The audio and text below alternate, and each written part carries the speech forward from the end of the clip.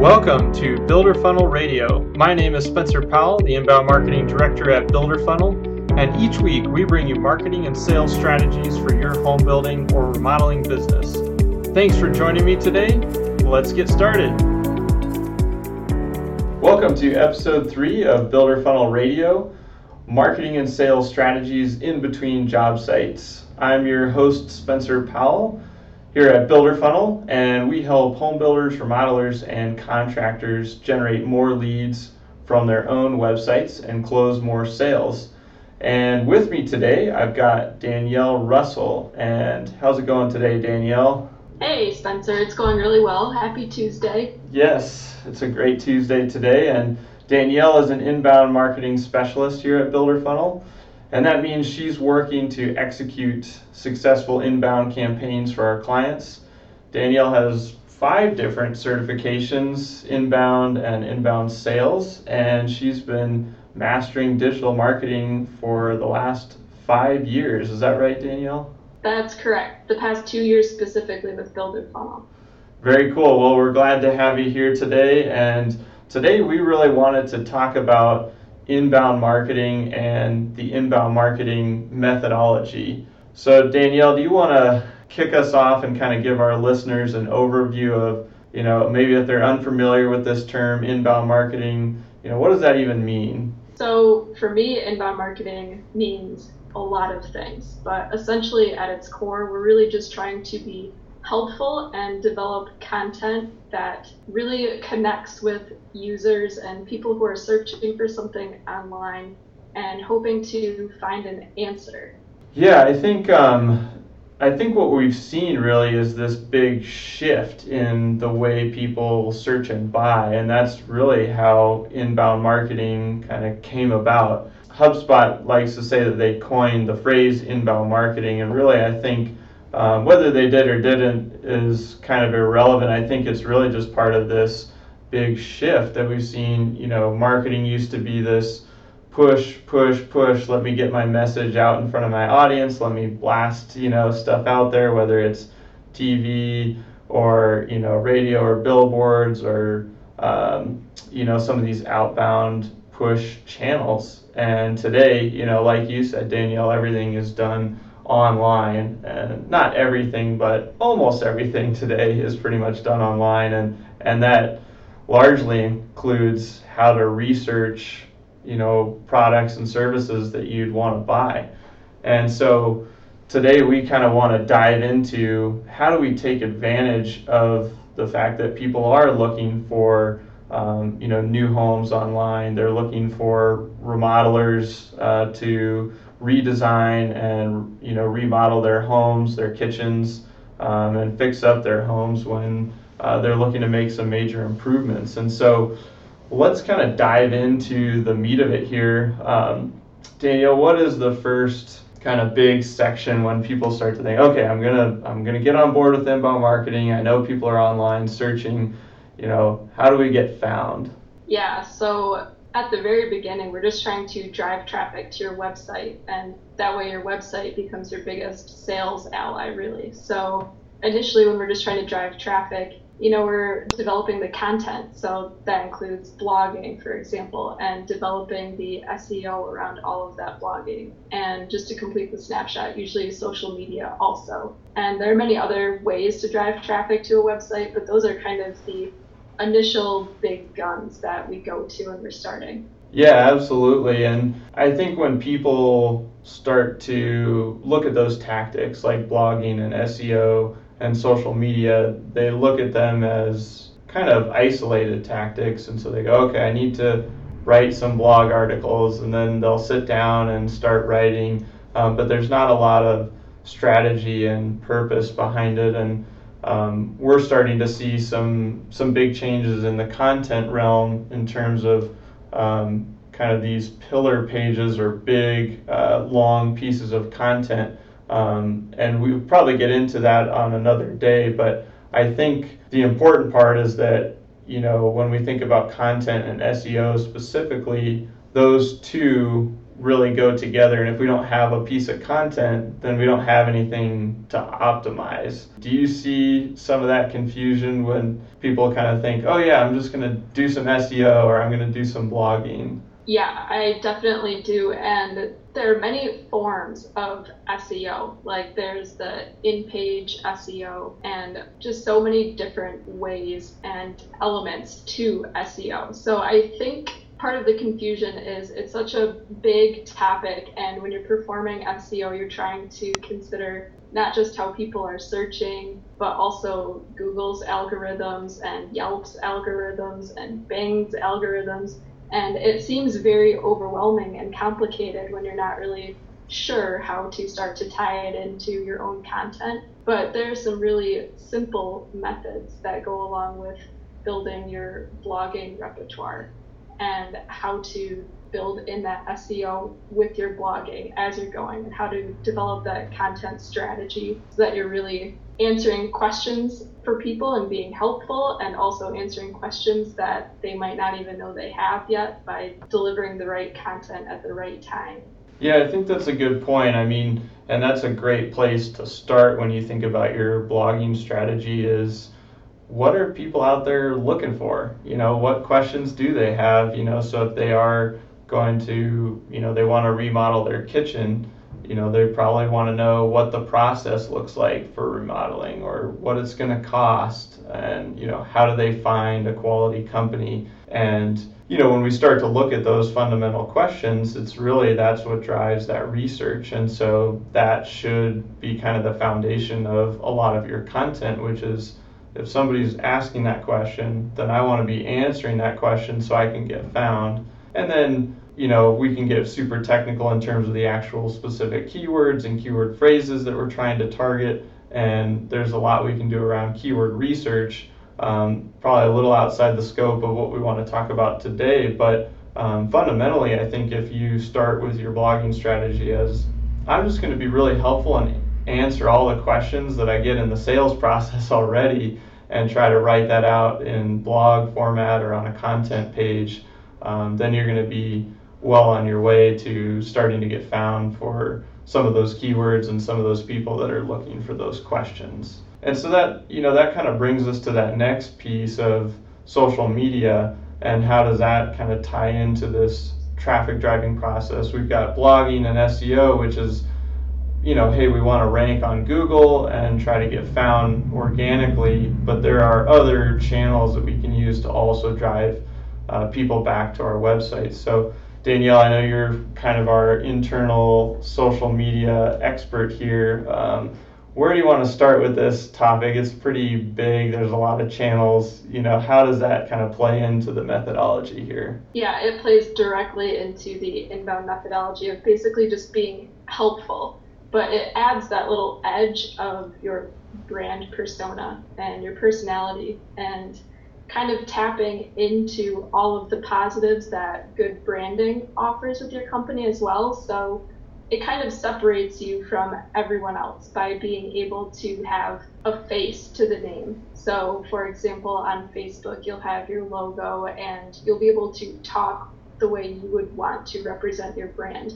And a lot of times that's what people are looking for when they're searching online, is they want something that's not just the really typical run-of-the-mill answer like you would find in a standard blog, but they want something that's going to pull them in, something that they identify with, and that kind of language that they identify with and they understand.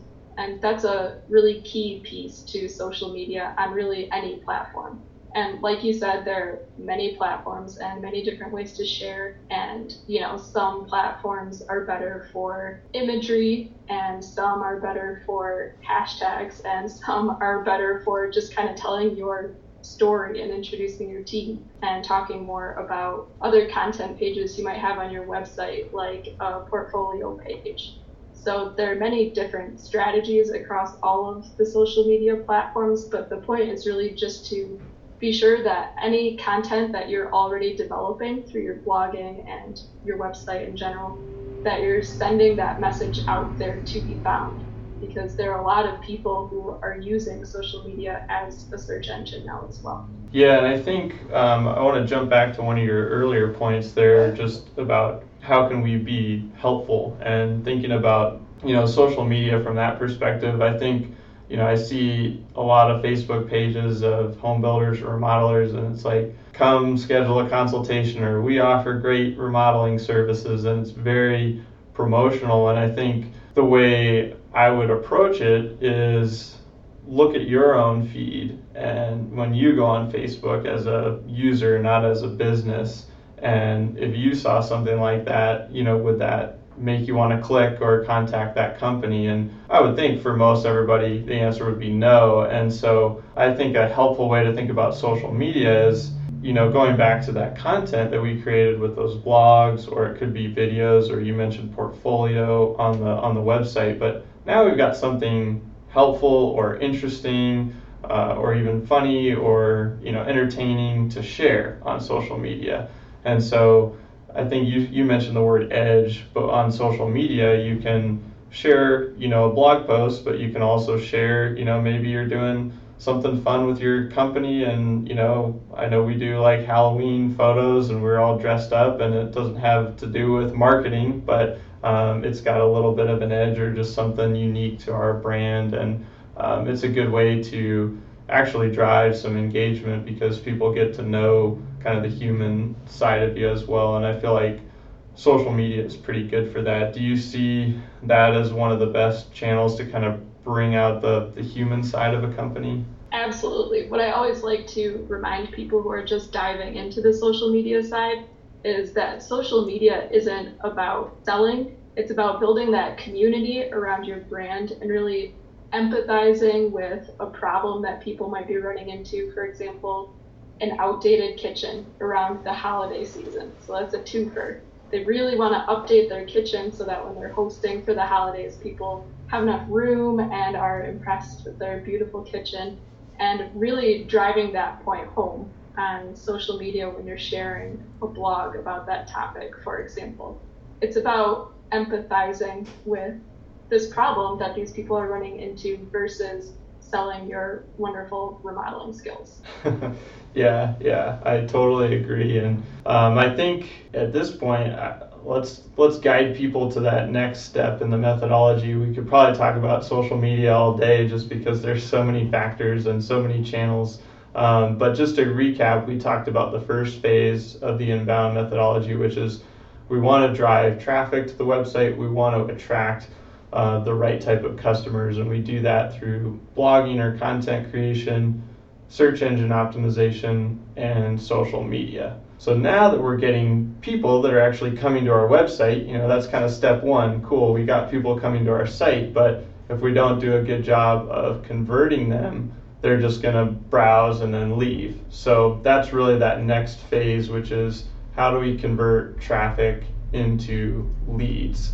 So Danielle, what are kind of the first few steps, just kind of the basics? How do we, once people are on the site, they're browsing, looking at homes or portfolio or our About Us page, how do we get them to convert? The three top ways that we try to get just website viewers and users to convert into leads. For example, we use lots of calls to action all across the website, and those will generally take you to a landing page. And landing pages are different from website content pages. We'll get into that a little bit too. And then we want to offer these premium content pieces. So it's more information than just what you would include on your website directly or in a blog, for example. It's either more in depth, or maybe it's just that next piece beyond what you're already offering for free on the website for anyone to see. So basically you're trying to have something that is worth a website viewer to give up their email address so that they can engage with that next piece of content. And that's just a big snapshot of how we typically convert to leads. Yeah, no, that's a great overview. And I think jumping into the CTAs, as we call them, or calls to action, really the way we think about it is somebody could enter your website on any page. They could do a Google search and find your home page, or they might find an interior service page, or maybe if you're a home builder and you're promoting an open house, you maybe shared it on social media, they might have gone right to that page. And so we need to have different calls to action at different stages of the funnel, but we also need to have those on every page of our website, because we don't know where that user is going to land first. And so we can't just depend on our home page to be able to convert everyone. So the way I like to think about it is each page should have 2 to 3 calls to action at different stages of the funnel. So as an example, if somebody was on a floor plan page for a new home community, you might have a download the community brochure, and that might be a call to action to download that. But then you also might have a button that says click here to schedule a tour of an open house. And so right there you've covered somebody that's just researching and they don't want to necessarily talk to anyone yet or come in, and they're not at that stage. But then for the people that are ready, you've also got something that appeals to them. So when we think about calls to action, we think about top of the funnel and middle and bottom of the funnel.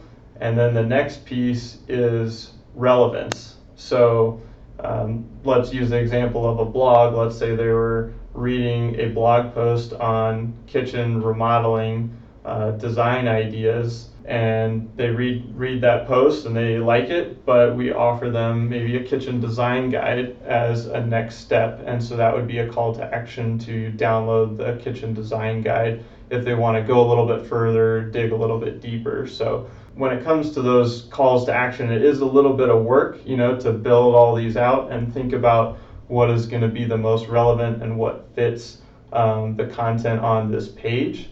But we've seen that drive that conversion rate from traffic to leads pretty significantly. But once somebody clicks on that call to action button, we take them to that landing page or conversion page. And Danielle, do you maybe want to walk people through some good pointers on a good conversion page or landing page? Definitely. Number 1, no navigation away from that page, because once you drive people to that page, you're really trying to get them to convert. So there'd be no normal menu at the top of the page, for example, and you have a form, and you're trying to get people to fill out that form, again, to relinquish their email address to take it to the next level so they can download that next piece of content. And then that email is what's critical to you as the home builder, remodeler company, so that you can keep in touch once you've converted that lead. But we'll talk about that a little bit later. I just got so excited. Yeah, foreshadowing a little bit. So landing pages, you're really just trying to explain what that next piece of content is and explain it in a very helpful way so that whoever is viewing that page knows exactly what they're going to download, exactly what they're going to learn from it. And hopefully it's visually appealing. You're really just trying to pull them right in on that page and have them decide in that moment that they're ready to take that step, whatever that next offer or piece of content is. But that landing page is your sales tool to make people decide right then. Yeah, absolutely. With landing pages, like you said, it's really just, we've got them here. How do we get them to fill out the form and convert into that lead or that email in our database that we can now use to stay in touch with them? And we've been talking a lot about some things that are very visual, so we'll make sure to link some of these up in the show notes afterward for those of you that are wondering, what's a good example of a call to action button, or what's a good landing page look like. And really the third piece is the premium content or offers that you mentioned, Danielle, and those are really just a function of what we've already talked about. If we've got a kitchen design guide, you're promoting that on your call to action button, you're describing what that is on the landing page, and then when they fill out the form, they actually receive that PDF or design guide. Or if it's a consultation, you don't actually need a piece of premium content, but you do need to deliver on that offer. So now that we've captured a lead, so good, we've driven some traffic, and now we've actually converted somebody into a lead. They've given us their name and email, hopefully a phone number. Now we need to convert those leads into customers. And so marketing can't do everything, but we can continue to bring that lead along the funnel, and that's where email becomes a really powerful tool. Danielle, what are maybe the top couple of ways that home builders or remodelers can leverage email to try to move their leads down the funnel and take some action and get them talking to salespeople? I would say the two main forms of email that marketers use. We use newsletters and we use email nurturing. And newsletters, we can look at all of the content that we've been sharing for, let's say, that past month if you're doing monthly newsletters, or maybe that past quarter if you're doing quarterly newsletters, and we see what pages are performing well. We know what people are enjoying reading, maybe your top clicked through blogs, or a new offer that you built from our previous discussion that we just had. And you make sure that you have those in your newsletter, because whoever you're emailing, they have an interest. And with newsletters, you're really trying to, again, provide that helpful, the same general inbound methodology of being helpful and providing answers. And with email nurturing, because we have seen where people have converted on pages, and we know what they're interested in that particular moment once they converted, we're able to build out email nurtures on that particular information. So, for example, if someone did decide to download a kitchen design guide, then we can send email nurtures over maybe a week, 2 weeks, even longer, and just send an email every few days saying, hey, here's our newest information, and send some design trends or a recent blog that you published about kitchen design, and just keep continuing and elongating that helpfulness and keep dripping on these people, essentially, is what we call it. And the more you're watering those leads, eventually they'll sprout.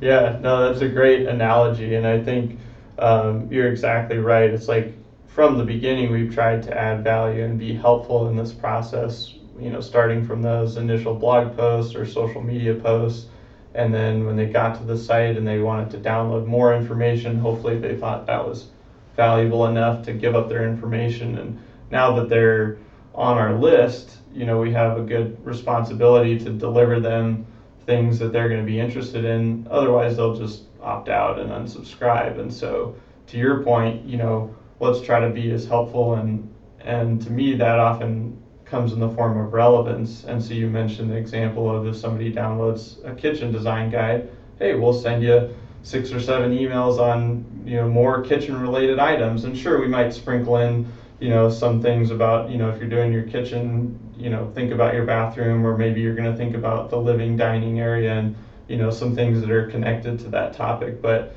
at the end of the day, we're trying to guide this person through their buyer journey, as they're thinking about this big decision, and help them along the way. And the other thing that we do to kind of help move them down the funnel is within that nurturing campaign, or even within a newsletter, we'll offer them up that next step, whether that's a remodeling consultation or coming into a model home. That just kind of puts that next step right in front of them, so that they don't just think about it forever, and not take any action. We know they started researching for a reason, they were interested, so let's try to keep helping them, down the funnel.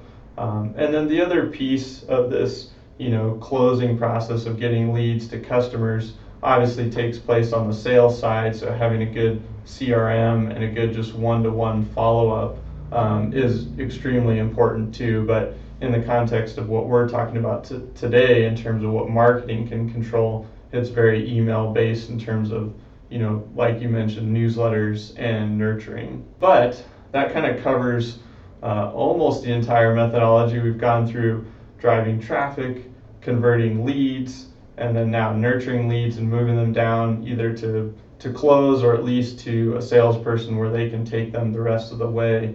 But once we've landed a customer, there's actually a last stage, which is the delight stage, which is how can we, basically continue to be helpful to this person even after they've, exchanged money with us and become a customer, so that hopefully they will turn around and start talking about us. So Danielle, we've got a little bit of time left on the show today. Do you want to touch on a couple of, ideas or thoughts on how people can leverage this delight section of the inbound methodology? Absolutely, this is one of my favorites. I love to turn clients into raving fans of our brand. Yes. So one of the first and foremost is filling out all of your reviews. We're on so many different social media profiles and Google, Yelp, everywhere. So it's really important to, once you know a client has had a great experience with you, to ask for that review, because that helps you as a way of boosting the Google algorithm and showing that relevance that your company has been helpful. But also, especially on social media, when someone writes a review for a company, their friends are able to see that review because it will show up in their newsfeed. So that kind of opens your horizons of potential new leads. We also always recommend a referral program, for example, but referrals are another great way to get business once you've had the opportunity to close and develop a client relationship. If they know of other people who are similar to them, that's your ideal referral. We also always recommend asking for surveys, because anytime you can improve your own sales process or improve your team, you're not only improving your offer, but you're making your clients feel heard and giving them the opportunity to give you that feedback. Do you have anything to add to that, Spencer? No, I think you summed it up really well, and I mean, it's an important step to not forget about, because it's so easy to say, hey, we closed a customer, the end, we did it, let's go do that again. And there's so much opportunity, in that last step to not use the customers, but benefit from, hey, we've got a customer, we're going to deliver a great product or a great service to them, and we want them to help us, get to the next level. And, so asking for reviews, having them refer to other potential customers. And I think a good, way to ask for that is just, hey, we're trying to find more great people like you, or we can help them remodel your home, or we're trying to help, more people like you find their dream home and make that move and that step in their lives. And if you know of anybody, we'd love to connect with them, and it doesn't have to be this awkward, process or anything like that. So that delight stage can be a really powerful stage for your business as you think about your marketing efforts, and they don't stop when somebody becomes a customer. They that marketing effort needs to continue. But I think from there we'll kind of wrap up. We've covered all the stages here. We've talked about driving traffic, converting leads into customers, and then turning those customers, as you said, Danielle, into raving fans of our brand and our business. So as we wrap for today, we always like to have a good action step or takeaway for our listeners, so that you don't just listen to this and go, great, that was cool, and then go on and keep doing what you're doing. So Danielle, do you have either one or two good kind of action steps that people can take after listening to this episode? Sure, I have two. So first of all, when you're thinking about that SEO step, I always recommend optimizing your social media platforms also. And those are really quick and easy. They essentially just guide you right through it. They ask all of the questions, and usually you'll see the bar progressing as you're filling everything out, so you'll know when you're at 100%. That's a quick and easy takeaway. And the final one is in the delight stage. We always love remembering something important about our clients. We call them customer gifts. So for example, if you remember a specific pain point when your now client was just a lead and you come into some new industry info or something, and it's always nice to just remind them that you're thinking of them and shoot them an email and say, hey, I know you were worried about this previously, just wanted to send this along to you. or maybe you shoot them a text on their birthday, just that final touch so they know that you're thinking about them and you appreciate them. Yeah, that's awesome. Those are some great takeaways. I'll just throw one more in there so you've got something else that you can work on as some homework, but just as a quick next step in terms of conversion, just do a quick audit on your core pages of your website, so your main navigational pages, and click through those and check. Do you have calls to action on every page where somebody, if they just landed directly there, would they be able to convert into a lead? And then the next level is, do you have something at the top of the funnel for a researcher and something a little bit more towards the bottom of the funnel that's where somebody would be ready to talk to sales or take that next step? And so with that, we are going to wrap for this episode. Hopefully you've gotten a lot of good recommendations for next steps, but a good understanding of what the inbound methodology is. Just a quick reminder to subscribe to Builder Funnel Radio. As we continue to gain more listeners, we can pull in some industry guests and some really interesting people. So please subscribe to Builder Funnel Radio on whichever channel you happen to be listening to. And then if you need more information on marketing or sales, definitely stop by our website, builderfunnel.com, and then find us on social media and start interacting with us. Leave us a comment. Danielle may be the one that ends up talking to you on some of our social platforms. So check out our Instagram profile. We've been posting a lot more there, and it's a pretty fun channel right now.